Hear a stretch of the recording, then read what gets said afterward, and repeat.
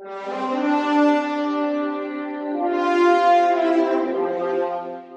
everybody, and happy Pride. I'm Carly Chardonnay Webb, and this is the Transporter Room, the intersection of sports, transness, sci fi, geek culture, and other stuff. And we're coming off a weekend that saw trans liberation marches in Boston and Brooklyn. I marched in the one in Boston over the weekend, and then the next day I went out and did a race and did pretty well. Also, congratulations are officially in order for Chelsea Wolfe. Late last week, it was confirmed by USA Cycling that thanks to her fifth place finish at UCI World Urban Championships and her number 3 team ranking overall, she clinched the alternate spot in BMX freestyle for next month's Olympics in Tokyo. So Chelsea Wolfe makes history. She becomes the first transgender American to make a U.S. Olympic team. Congratulations, Chelsea. Have a great time in Tokyo, and think you could bring me back a t-shirt? Just saying. Also this week, we had a birthday among the friends of the show. J.C. Cooper, that powerlifting pioneer, gained another year. Congratulations, and happy birthday, JC. In some of the news, something to read in Outsports. It came down the wire on Wednesday, an op-ed by Rosie Sexton. Now, Rosie Sexton is a little bit of a pioneer herself. He was among the first. She was the first British competitor in UFC. And way back in 2013, she had, shall we say, less than kind words to say about a certain MMA competitor named Fallon Fox. Well, in this op-ed, she basically did mea culpa, mea maxima culpa. She basically stated that back then she didn't know better, so she wasn't able to do better. And now she has. She said in the article, quote, "I'm now embarrassed by some of the stuff I said back then. I looked at the evidence in the Sports Science Limited that it was in 2013. What I missed was listening to the voices of trans people. If you want to know more, check out the op-ed itself on outsports.com. It's worth your time. It's worth reading it.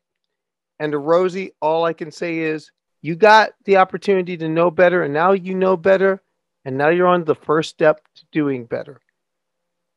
I salute you for that. You see, listening and questioning, it's important. And it's a key part, in many ways, of what Pride is about, what this month is about. Even though this is something we should be doing 365 days a year, 366 days in a leap year. But listening and questioning is something to look at in regards to sport inclusion. And there are questions, fair questions, like where do we go next? How does the movement pivot? How do we change the movement to fit the moment?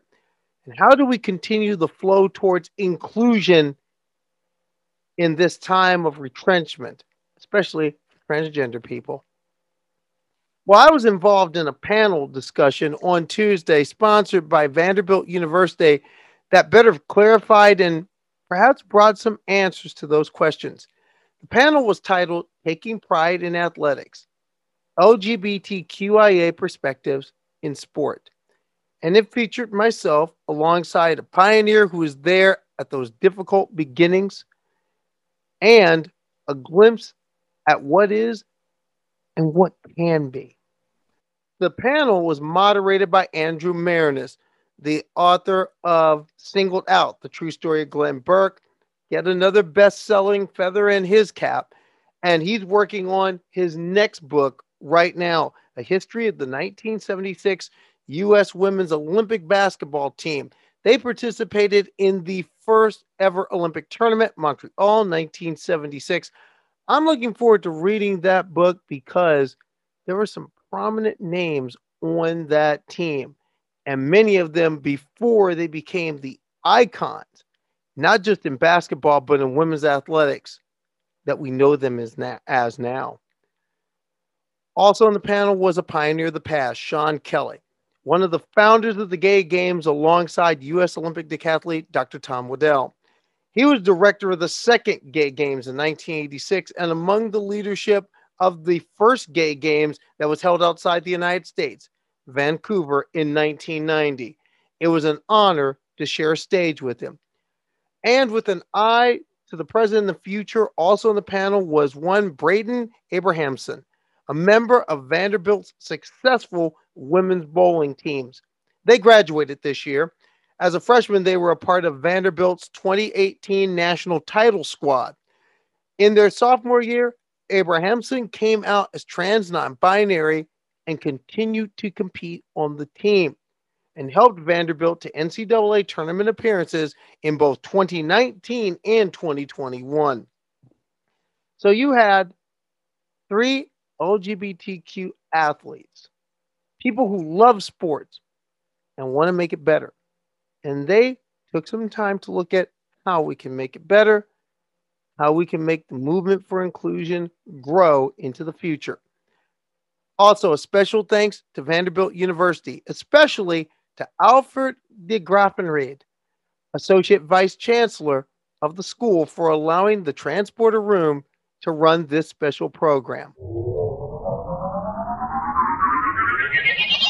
Sean, if you can turn your camera and microphone on, we'll get started with you. Sean, and thanks again for joining us. You've been kind to speak to various Vanderbilt audiences over the last few months. I've really enjoyed a chance to get to know you, even interviewed you in part for my book on Glenn Burke, and you really helped fill me in on what San Francisco was like in that period in the 1970s. And I was fascinated by what you told me when we spoke originally about just sort of the state of gay community in San Francisco at that time, where a lot of things are just getting started, you know, and you talked to me about how things like softball leagues and tennis federations fit into that infrastructure that was just getting built. And I wondered if you could talk about that to our group today. Right. So the first year that I was in San Francisco, I still was living with ex-college roommates from Vanderbilt and still was playing the same persona I had had then. But after they left in '79, I came out and threw myself into the gay community in San Francisco. I moved to an apartment at the corner of 19th and Castro and was on my way. And so I remember wanting to find somebody to play tennis with, and answered a personal ad in one of the newspapers for someone looking for players. And he and I began playing, and he said, "Listen, I have a friend who would like to start a gay tennis group. Would you like to be a part of that?" And I said, "Sure." And so this little vestigial group began in the summer of 1980. And at the same time, there were all of the other threads that holds the community together that were developing. I mean, you had a gay chamber of commerce, you had a gay doctors group, gay lawyers group, you know, the golf, small golfing group, bowling was better organized, volleyball was organized, softball had been going on for several years by that point. I remember my friend who started the tennis group, Les Balmain, who was about 15 years older than me, so a generation before. He had been kicked out of Navy and moved to Sausalito, which was an artist community then. He said, "You know, the only thing that I really insist on," he said, "is that the name of the group have gay in the title. Because the softball groups in the early development had, in the mid-70s, it was the Community Softball League, which was explicitly clouding the fact that it was predominantly gay membership. And so after the Community Softball League, there was the Gay Softball League. And so we called ourselves the Gay Tennis Federation. And in less than a year, we were hosting a tournament for people around the country. And so you would see one person come from Dallas who would go back to Dallas and begin a gay tennis group in Dallas. And And so it's in the same way that it is spread in San Francisco from one person having one other person he or she knew that played tennis to exponential growth until we had, could mount a team to go play against Los Angeles and go elsewhere and host other people from around the country. And so that was the first US Gay Open was in May of 1981. And then the second one was in May of 82. And then that August of 82 was the first Gay Games. And our club ran the tennis portion of that. And when the Gay Games were first, conceived, and nothing like this had ever happened before. And I know that, a lot of the intent went beyond sports. Can you talk about what was the feeling of the purpose of holding the Gay Games, and what did it mean to the participants in that inaugural event? It was, I think, conceived as, well, first of all, it was founded by two people. One was Dr. Tom Waddell, who had been an Olympic athlete in 1968 in track and field. And the other local community sports organizer, Mark Brown. And so they came up with the idea of a Gay Olympics. And there were all kinds of Olympics that were allowed in the US at that point. The Police Olympics, the Jewish Olympics, the Senior Olympics, all kinds of different Olympics. But when it became apparent in the summer of 82 that the Gay Olympics were going to take place and weren't just a pipe dream, they were sued by the United States Olympic Committee over the unlicensed use of the name Olympic. And that was a case that eventually went all the way to the Supreme Court, where we lost 5-4 in 1987. But the idea was to have an event in which it would allow people to come out, allow people of all athletic ability or none prior to beginning to train for it, to come together and to do his or her personal best. And in a non-political atmosphere, in that no emphasis on nations competing each other. So everyone was marched in, identified by a city that he or she came from. And it was a wonderful coming out event for all of the people there, and to march into the decrepit former professional football stadium, Kezar Stadium in Golden Gate Park, with the thousands of people in the stand cheering. It was just a very, very moving experience. I know that when I later got a chance to work for the second Gay Games, I ran into a neighbor of mine and told him how excited I was by this. And he said, Sean, he said, second to coming out, just going to the ceremonies at the first Gay Games was probably one of the most significant experiences of my life. And I thought to myself, how lucky am I? How many people get a chance to work on something that anyone would describe as one of the most significant things of their life? Wow. So it had a tremendous emotional charge for the participants, and really the first Gay Games set the path to see that it would happen, as it will happen again in 2022 in Hong Kong. That's terrific. And one more question for you, Sean, before we move on to Carly. But Gay Games 2 takes place in 1986, right in the midst of the AIDS epidemic. And I know that there was some question about whether that event should even continue, and you felt that it was important that it did. Could you explain what the environment was surrounding Gay Games 2 and why you felt it was so important to continue? Well, of course, the planning for it began in 1982, before the full dimensions, and certainly before the nightmare of the swell of the epidemic became apparent to everyone. But once we were into it, we believed that the emphasis on health and well-being in the community was an important message to carry forward.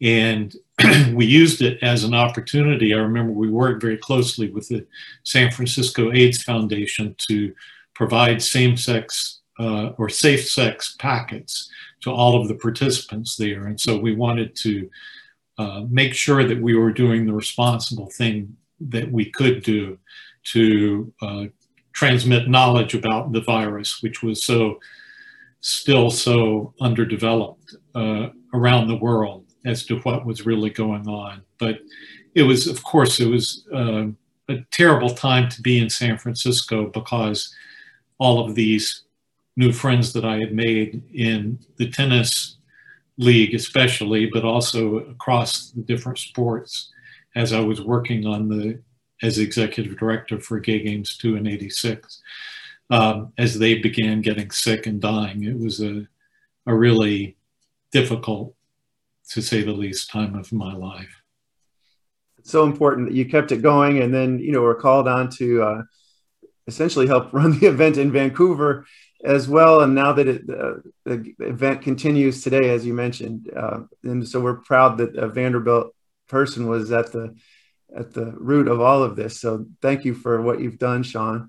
We'll come back to you as we open this up to the entire panel for more questions later. But Carly, if you could now turn your camera and mic on. We're excited to have Carly Webb with us, proudly wearing our Northwestern purple. We'll consider the Northwestern the Vanderbilt of the Big Ten.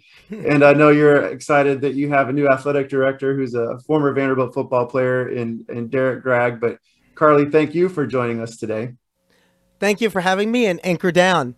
All right. What do you all say at Northwestern? What's your equivalent of anchor down? Go Cats. Go Cats. All right. Well, go Cats. we keep it simple. We keep it simple in Evanston. It's what we do. All right. Well, I love how you describe yourself as an athlete, an activist, and a journalist. And I was wondering if you could give us all a sense of, some of your activities in all three of those areas. Well, as a journalist, I've been in the business for a quarter century. Actually, now this is my 26th year in. I just turned 50. Over the weekend, I was in a duathlon down along the Long Island Sound, and I finished third in my age group. It was my first race after 50. I'm very proud, because honestly, I didn't think I had anything, given that, we've gone through this year of isolation and COVID and all these other things. Training's been at a premium, let alone just getting in a race. And to have an opportunity to run, and not only run, but run well, meant a lot to me. As far as the activism goes, that plays into being an athlete, and that also plays into being a journalist. Being a transgender American at this time, with what we're seeing in this country, with 33 states putting up 120 plus pieces of legislation across the states, including the ugliness that was passed in Tennessee recently, where you have, now they're saying, okay, let's out every transgender Tennessean by putting a sign up saying, yes, we're going to be good to people and let them use the bathroom. Let them use the bathroom in our establishment. I thought that's so 1960s, but being an activist in many ways permeates the other two. As a journalist, I get a platform and an opportunity to talk about issues across, not just trans issues, but issues across inclusion in sport across the board. I do want to give a quick acknowledgement to Sean Kelly being here today, because of Sean Kelly, because of Tom Waddell, the explosion in inclusion that we're seeing right now, where we're getting more mainstream acceptance, and athletic departments are getting wise and learning, and athletes are learning, and coaches are learning. That just didn't happen in a vacuum. That happened because of a Sean Kelly. That happened because of Tom Waddell. That happened because a group of gay and lesbian people got together in the 1960s, 1970s, and 1980s, especially in the 80s during the ugly plague years, where we lost people who potentially would be elders to our communities now. And let's not discount how important how much of a loss that was and how much that ripples into now. But also, let's not discount what the gay games meant. If it wasn't for the gay games, there would be this. I don't believe this inclusion would have happened as fast or as far reaching. And we still have a long way to go. But I just want to give that acknowledgement as someone who is a beneficiary of those pioneers. But that's part of what being a journalist has allowed me to do, to spread that word and to spread that message and to get more of those stories out there. And also that's what allows me to be in athletic and in sports spaces, to just be visible. Visibility matters, representation matters. And when you're there and you're visible and you're competing, that leads people to perhaps come up to you and ask questions. And people who ask questions and are curious, that's what leads to more positive interactions than negative, and that's what leads to understanding, and understanding leads to growth, and growth leads to inclusion. Oh, that's terrific. What are the questions that you get asked, and how do those conversations typically go? Well, a lot of those conversations begin with people asking me, for example, what's your thoughts about what you're seeing in the landscape right now at one level. And I often tell them that what you're seeing is a reaction to people that are playing in many ways off the ignorance of the average person, not just in regards to trans issues, but in regards to sporting regulations, and also sporting results as well. Now, there are some people that come with a very negative slant right from the beginning. I've been called a cheater before. I've been told that I've been called man in a dress before at a sporting event. I've had to deal with those sorts of things. And some of these people, you just got to get away with them and roll off your back. Sometimes you do get a teaching moment. And when you do get an opportunity at a teaching moment, you take it. Because I had that really quite recently when someone asked, how do you feel about cheating someone and just no, they didn't say that. They said, so you can just self-ID and you can just compete as a woman. You can just say you're a woman today and you can compete as that. I said, oh God, I wish it was that simple. Unfortunately, it's not. And then they actually listened as I went for 15 minutes to walk through all the steps that I have to do to compete. All the things and also in a sense, all the things I've had to go through to get to the point where I am now. And then at the end, they were like, I'm sorry I said that. I'm going to go off and learn more. Huh. And most importantly, and this person said at the end, I'd be proud to line up against you at a race. And you want to know something, Andrew? This past Sunday, that same person was in the same race I was in. Oh, really? Yeah. Wow. I ran into that same person. This person saw me. She saw me putting my bike in transition and just gave me this big hug and said, we're actually going to race against each other. I said, yep. And it was a big smile. And here's the thing. She finished second in her age group. I finished third in mine. So it was celebrations all the way around. But that's an example of how you can have that teaching moment. Oh, that's and terrific. Those teaching moments matter. And I encourage especially cis and straight people, seek those moments out. Seek those moments out. Don't be afraid to step in it. Don't be afraid. As a good friend of mine who's an activist, Kamora Harrington in Connecticut, says, the first step to getting to inclusion and getting to understanding is you have to be willing to step in it. And you have to be willing to be awkward. And you have to be willing to be afraid. And you have to be willing even perhaps to say the wrong thing and get called in on it. But you have to step in it if you want to move us forward. You mentioned the sort of the legislation that we've seen in far too many states recently. Here in Tennessee, we also had the anti-transgender athlete legislation that was passed. And some people say, that they're doing this to quote unquote protect women's sports. What do you say to people who argue that line of that argument? I ask them questions. The first question is, what was your view on Weight Room Gate? Remember at the NCAA tournament. Yeah, at the NCAA tournament. What's your view on Weight Room Gate? What's your view on pay equity? What is your view on the fact that for example, at the Division I level, you're spending $6 on men's athletes for every $1 you're spending on women's? What's your view on Title IX at this time? What's your view, for example, on the WNBA's recent collective bargaining agreement, which is one of the most forward-thinking collective bargaining agreements in all of sport? And I think it can be a template, not just for women's sports, but for men's sports as well, in regards to not just the on-field issues, safety issues, but also the lifestyle issues and work-life issues that are involved in it. They went places that sports hasn't gone, but sports needs to go. I mean, as Naomi Osaka is teaching us right now, athletes are people too. Athletes are human beings first and foremost, just like everybody else, and all the human factors need to be taken into account. So I ask questions. I ask questions, and usually people who are truly for exclusion, they don't have answers to those. Because Right. if you're really about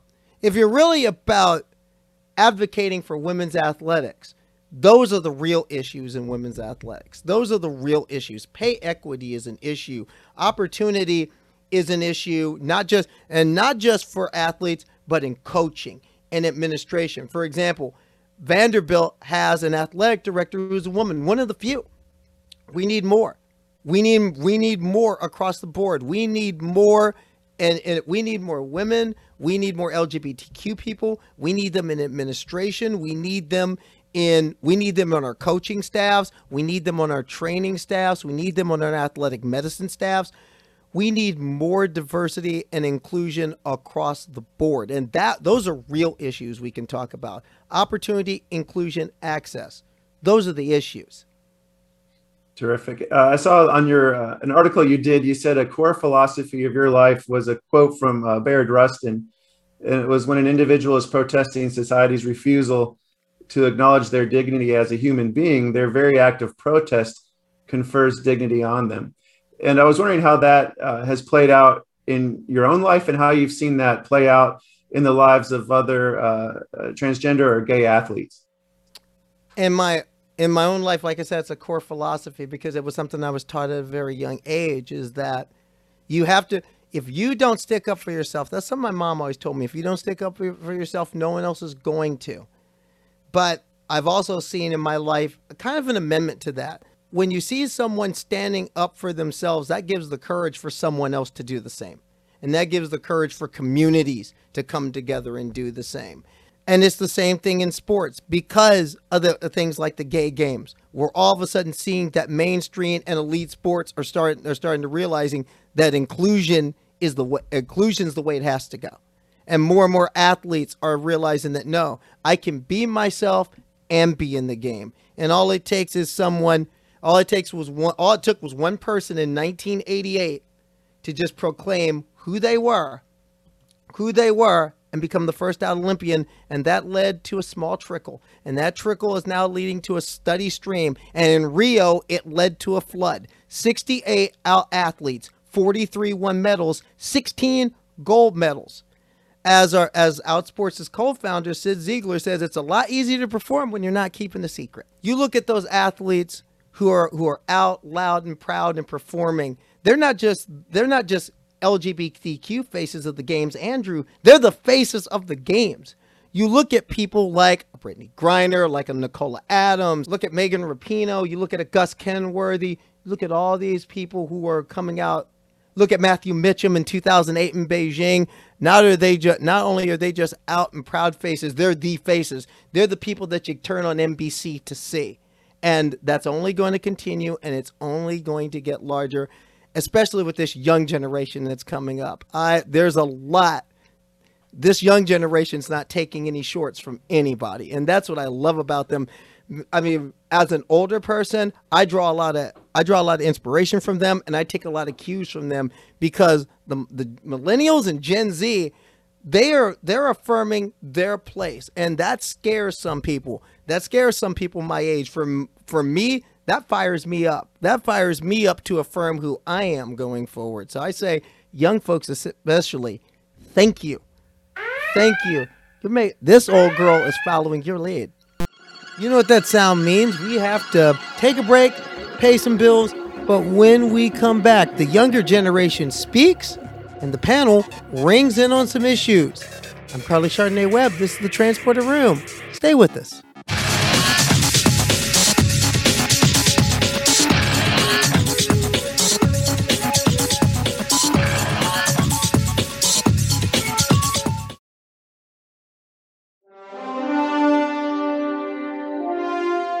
and welcome back to the Transporter Room, and now more of our special panel on Pride in Athletics with our friends at Vanderbilt University. You know, as a member of this younger generation, first of all, what does it mean to hear what people like what Carly and Sean have had to say so far this afternoon? I think that it's just like, as someone who came into themselves very much with the assistance of folks in an older generation, it's a very cyclical relationship, right? We're drawing on inspiration and support from them, and to fulfill and come into fruition of our legacy. And as we continue our legacy, they find power to continue funding and supporting, right? So it's a kind of very cyclical, like we're pouring our energy into them, they're pouring their energy into us. And I think that that's like, it's refreshing to know that we both have each other's backs. And I think that that's like the best part. I think especially what Carly was saying about paying tribute to those that came before us is super, super critical. And I just actually took a class in the AADS department last semester that focused on Black LGBTQ histories in the United States. And it was a wonderfully taught course by Dr. Claudine Taff, and it was just a phenomenal thing to experience. I feel like a lot of the LGBTQ history that we do learn is very whitewashed, much like of the majority of American history. So it was really cool to be able to focus on the more marginalized stories that did have a greater, a higher impact level that we just don't get to hear very often. Oh, that's great, Braden. And Braden, I think there's probably some people on this webinar today that might be surprised to know that there is even such thing as college bowling, and that Vanderbilt has won national championships in this sport. And I was wondering if you could just share with us a little bit of your journey as a bowler and what that experience athletically, we'll talk more about, maybe off the lane experiences, but what it was like for you just, coming to college at Vanderbilt as a bowler. Yeah, so I started bowling when I was 5. I just kind of fell into it after going to a birthday party that was hosted at a bowling alley. And I was competing by the age of 7. And kind of just fell in love with it from there. Once I realized that I could pursue a college career in bowling, I set soccer aside and kind of just full body jumped into bowling. So after learning and kind of continuing my athletic career throughout high school, bowling is a very individualized sport, especially in the Pacific Northwest. There's not like high school bowling like there is in the Midwest or in the South. It's just not a thing. So it was a little bit of a turn in my experience to go from primarily competing individually to competing on a team. But that was something that I had always longed for. And Vanderbilt was kind of the pinnacle of athletic and academic duo in the bowling world. They're nationally ranked, both academically and athletically for the bowling program. And as an NCAA Division I sport, they had everything to offer that I was looking for and had been pursuing from a very young age. And I was just one of the lucky few that was able to find my way in there, and with a bunch of persistence and not necessarily harassing, but not letting the coaching staff forget about me. That was a critical part in my journey to Vanderbilt. Now, at the same time that you're, attending a tough university and competing at a very high level in bowling, you're really sort of discovering a lot about yourself. Right in the midst of this is when, you're changing your pronouns and your names. And what were the sort of the joys and the challenges of these changes that were taking place in the midst of this academic and athletic career? Yeah, so I think I began questioning, I didn't really have the terminology for much of my identity at the time. I was kind of always like the token straight friend in the group of gay friends in high school. A lot of my friends identified as being LGBTQ from a young age, and I was just kind of like the token straight friend that was always around. Much to our realization now, it was just like I didn't have the terminology and hadn't really like put time or energy into experiencing myself. And so that quickly changed once I got to college.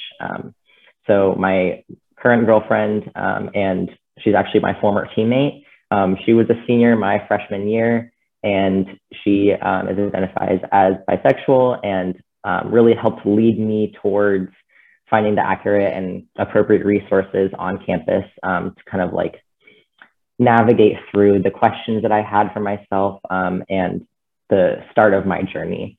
In no way did she like pressure me to do anything. None of the staff, like the LGBTQ office at Vanderbilt, like they don't really, they're really just there as a guide. And of course, you come to them and they are just a phenomenal resource. The director, Chris Purcell, well, previous director, Chris Purcell, he's actually up at Chatham University now. And 2 program coordinators have come and gone since then. And now the interim director, Rob Nelson, is phenomenal and has been a saving grace in my whole coming to fruition of myself. Mm-hmm. So again, like a shout out to the folks that come before me and have helped guide me through. So getting to Vanderbilt was definitely a challenge. It did not take anything less than blood, sweat, and tears. But once I got there, it was, I was really glad to be there. Okay. Now, I know you did have pockets of support. You mentioned your teammate, your girlfriend, also, you know, at the Casey Potter Center.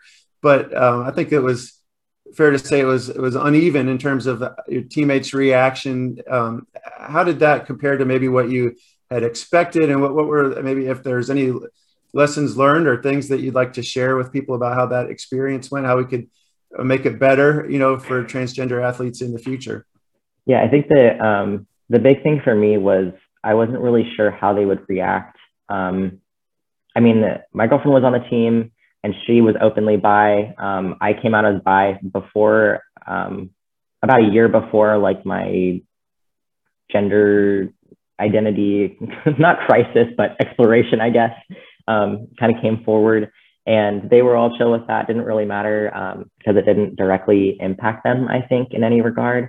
And I started navigating the gender identity exploration very independently. They were not included on any of that. The only person that was included on that was Ariana, my girlfriend. And I think that for me, there were a couple people on the team that I felt like now retrospectively I should have included on that process, because I know that they could have been a really big support system in helping me transition socially within the team. But I just wasn't quite ready for that yet. And that level of being out in a space that I was still new in as a first year student, and even as a sophomore, I just wasn't quite ready for. And it's also important for me that I felt like I didn't need their permission to live who I was authentically. I didn't need their acceptance, because in reality, I had come a long way to accepting myself, and I didn't want any more barriers into that. I didn't want to second guess myself. The big thing for me was I had to do a lot of research on making sure that if I transitioned socially, changed my name, changed my pronouns, changed my identifiers, that would not impact my team's ability to compete in the women's sports sector. As I found out through a lot of like research on the NCAA website and talking to a couple other folks higher up throughout this journey, as long as I hadn't done anything to medically transition, it was fine. It wouldn't change the status of my team. So I think that retrospectively, I would have sat down and talked to my teammates first, because I came out via Facebook and Instagram post, and they all saw it, and it was right before our team dinner. And I think that I would have changed that process. I would have sat down with my teammates and my coaches first and kind of like explained where I was coming from, let them answer any questions so it wasn't much of a shock, and kind of like a bomb dropped on them to say. But in the moment, it felt right. And from there on, I was hesitant and I didn't really know what to expect. And I don't think it was there was never any like outward disagreement or disrespect or unacceptance. But there were a few players in particular where it was just over the next 48 to 72 hours, like did not acknowledge my existence. And I think it was more of a fear of messing up with a name or a pronoun. And I also think there's just like a lot of misinformation or just lack of information on what it means to be a queer athlete. And there was no, I started along with a couple other LGBTQ athletes, a affinity group for LGBTQ identified student athletes at Vanderbilt, but it quickly fell apart because the folks that I did found it with graduated and no one else came. So that was a difficult thing for me because I know that they're there. I can see them in the hallway. I can, you know, I know who they are, but they're not ready, and that's okay. That was just like a hard thing for me to go through. Is I'm trying to find acceptance in my own team, and I know that people are as well, and I can see them and they can see me, and they're like, it's not making any progress. So I think that that was the hardest part of trying to find people in my corner, and I can see them that they're in the right house, they're in the right neighborhood, they're just not ready to fully step in yet. So right. Oh, that's really insightful. Question we had pre-submitted was, and Carly, I'll start with you and then ask Sean and Braden to weigh in, but what role do you think the media does play or can play to help professional athletes, and let's expand that to college athletes too, feel more comfortable coming out in the future? What do you think, Carly? Well, for starters, there's a lot of excellent writing talent, broadcasting talent, editorial talent in the LGBTQ community. How about hiring us? Many of them have had to struggle and fight and claw and bleed just to find work. You know, though recently the San Francisco Examiner made journalism history in this country by bringing in Christina Carl as their executive sports editor. That is the first transgender person to be an editor of a major daily newspaper in this country. We need more of that. Braden or Sean, have anything to add to that? I think that much of what Carly is saying of hire us is critical. Allowing us to represent and participate in professional spaces as our authentic selves is so important. And additionally, like with that, it allows folks who hold professional positions to interview other folks that hold an LGBTQ identity, right? And having that comfort level of being interviewed by someone who holds a similar identity to you makes it so much easier. The conversations get deeper. The understanding and the willingness to participate in those conversations goes up, right? So being able to shine positive and understanding and full-bodied light on athletes who do hold those identities is critical. You know, I think the thing that I would add is that it's where I think the media can really be helpful is by treating the three-dimensional personalities of LGBTQ athletes the same way and with the same degree of casualness that they treat straight athletes. So when you have these, you know, so much of what is the filler on things like Olympics broadcasts are little mini personality profiles of athletes. And to the extent that they cover the lives of LGBTQ athletes with the same degree of openness and casualness, I think is really an important thing that the media could do. I will share in terms of hiring LGBTQ people, I will share the one anecdote from the past, which shows how far we've come. And I don't think this could happen again today, but the only openly gay reporter for San Francisco newspaper when the second gay games happened was Randy Shilts, who of course was a famous author. And I remember Randy Shilts chose to go on vacation the week of the second gay games because the political people in which he thought were the important people in the gay community weren't interested in sports or didn't see the significance of it. And I think that those of us who see that the cultural dimensions of a community are advanced by all of the different elements of it, and that sports advances the whole notion of gay liberation, were not recognized by the so-called political people when I was coming up. So, I think that having someone there doesn't necessarily guarantee good response in the sports world. We've got just a couple minutes left, and so I wanted to give you each a chance to give our audience something to be looking for. Are there LGBT athletes out there right now that you're following that have especially interesting stories, maybe might be competing in the Olympics or in one professional sport or another, or short of an athlete, an issue that is important that we should all be keeping an eye on right now? And Braden, I'll start with you on this one. Yeah, so two friends of mine, Chris Mosier and Cece Telfer, are both have been training for the Olympics. I know that Chris has run into a couple injuries over the past couple of years, but I believe he is still training, and along with Cece Telfer, who is on track to be part of the Olympic qualifiers for track and field. So those are two people, both trans, who I've had the honor and privilege of meeting with through the NCAA Common Ground annual meeting, which was life-changing. So those are the two, at least for my friends, that have been working hard to train and get to the point of being able to compete in the 2020/2021 Tokyo Olympics. Terrific. And how about you, Carly? Well, Braden mentioned two people I'm close to. Both of them I look up to. Chris Mosier is a hero to all of us in a lot of ways.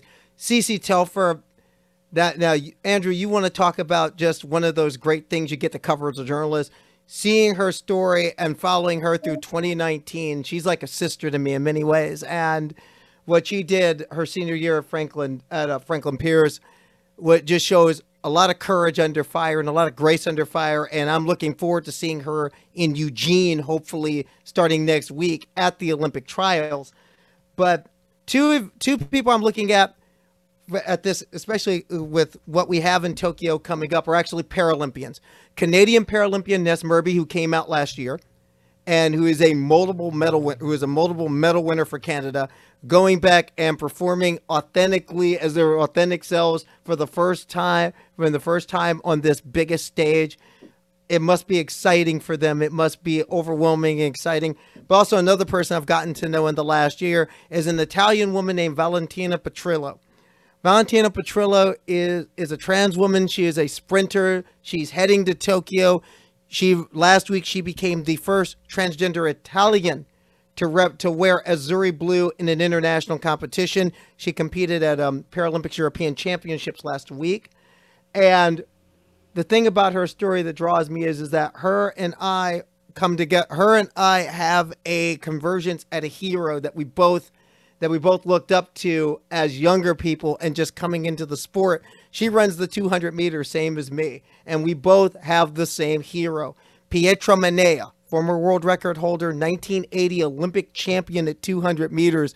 When we first did some pre-interviews for her being on my podcast last year, and she mentioned, who did you look up to growing up? And I said, Pietra Manea, and her eyes lit up. And we are just talking about just him and his career. It was two athletic people having that total fangirl moment. And she is someone I'm really looking at for Tokyo. I think it would be awesome for her to, she's going to have a tough drive because, some of the people that she's going up against are going to be serious business, but just for her to have the opportunity after going through so much, she's had to fight her national federation for the last 2 years for the right to compete as she is. And now to have that opportunity to go to Tokyo, again, it should be exciting and overwhelming. And I'm looking forward to see the story play out. Awesome. And Sean, finally with you, whether it's a current athlete or someone, since the time that you launched the Gay Games way back in the 1980s, is there an athlete that really stands out to you right now? Not individually. I just don't follow it closely enough. I think the thing that will be very interesting around the Tokyo Olympics is the degree to which the Japanese conservative attitudes towards LGBTQ people allow for openness on the part of the participants. I know that this, in my view, one of the great values of the gay games as it has moved around the world is to help transform local communities by exposing people close up to a non-threatening and completely familiar way athletes who also happen to be LGBTQ. And that it has, I have seen it have an effect on a local community. I'm wondering how the exposure of openly gay and lesbian and trans athletes in Tokyo will be reported and in the Japanese press and allowed in the mainstream press, given the attitudes. I'm frankly very concerned about this when it comes to the next gay games in Hong Kong in 2022. Yeah, those are certainly be important issues to keep an eye on. And we're up against our time, but Sean, Braden, Carly, thank you so much for joining in this conversation today. Once again, a special thanks to Vanderbilt University for making the Transporter Room and Outsports a part of this special discussion. And a special thanks to you for making the Transporter Room a part of your week. And if there's something you want to see or something you want to say about what we're doing, come to our Twitter page at Transporter Room or our site on Facebook. After all, what we do it for you. I'm Carly Chardonnay Webb. Live long and prosper. Steady as she goes. I'll see you next week.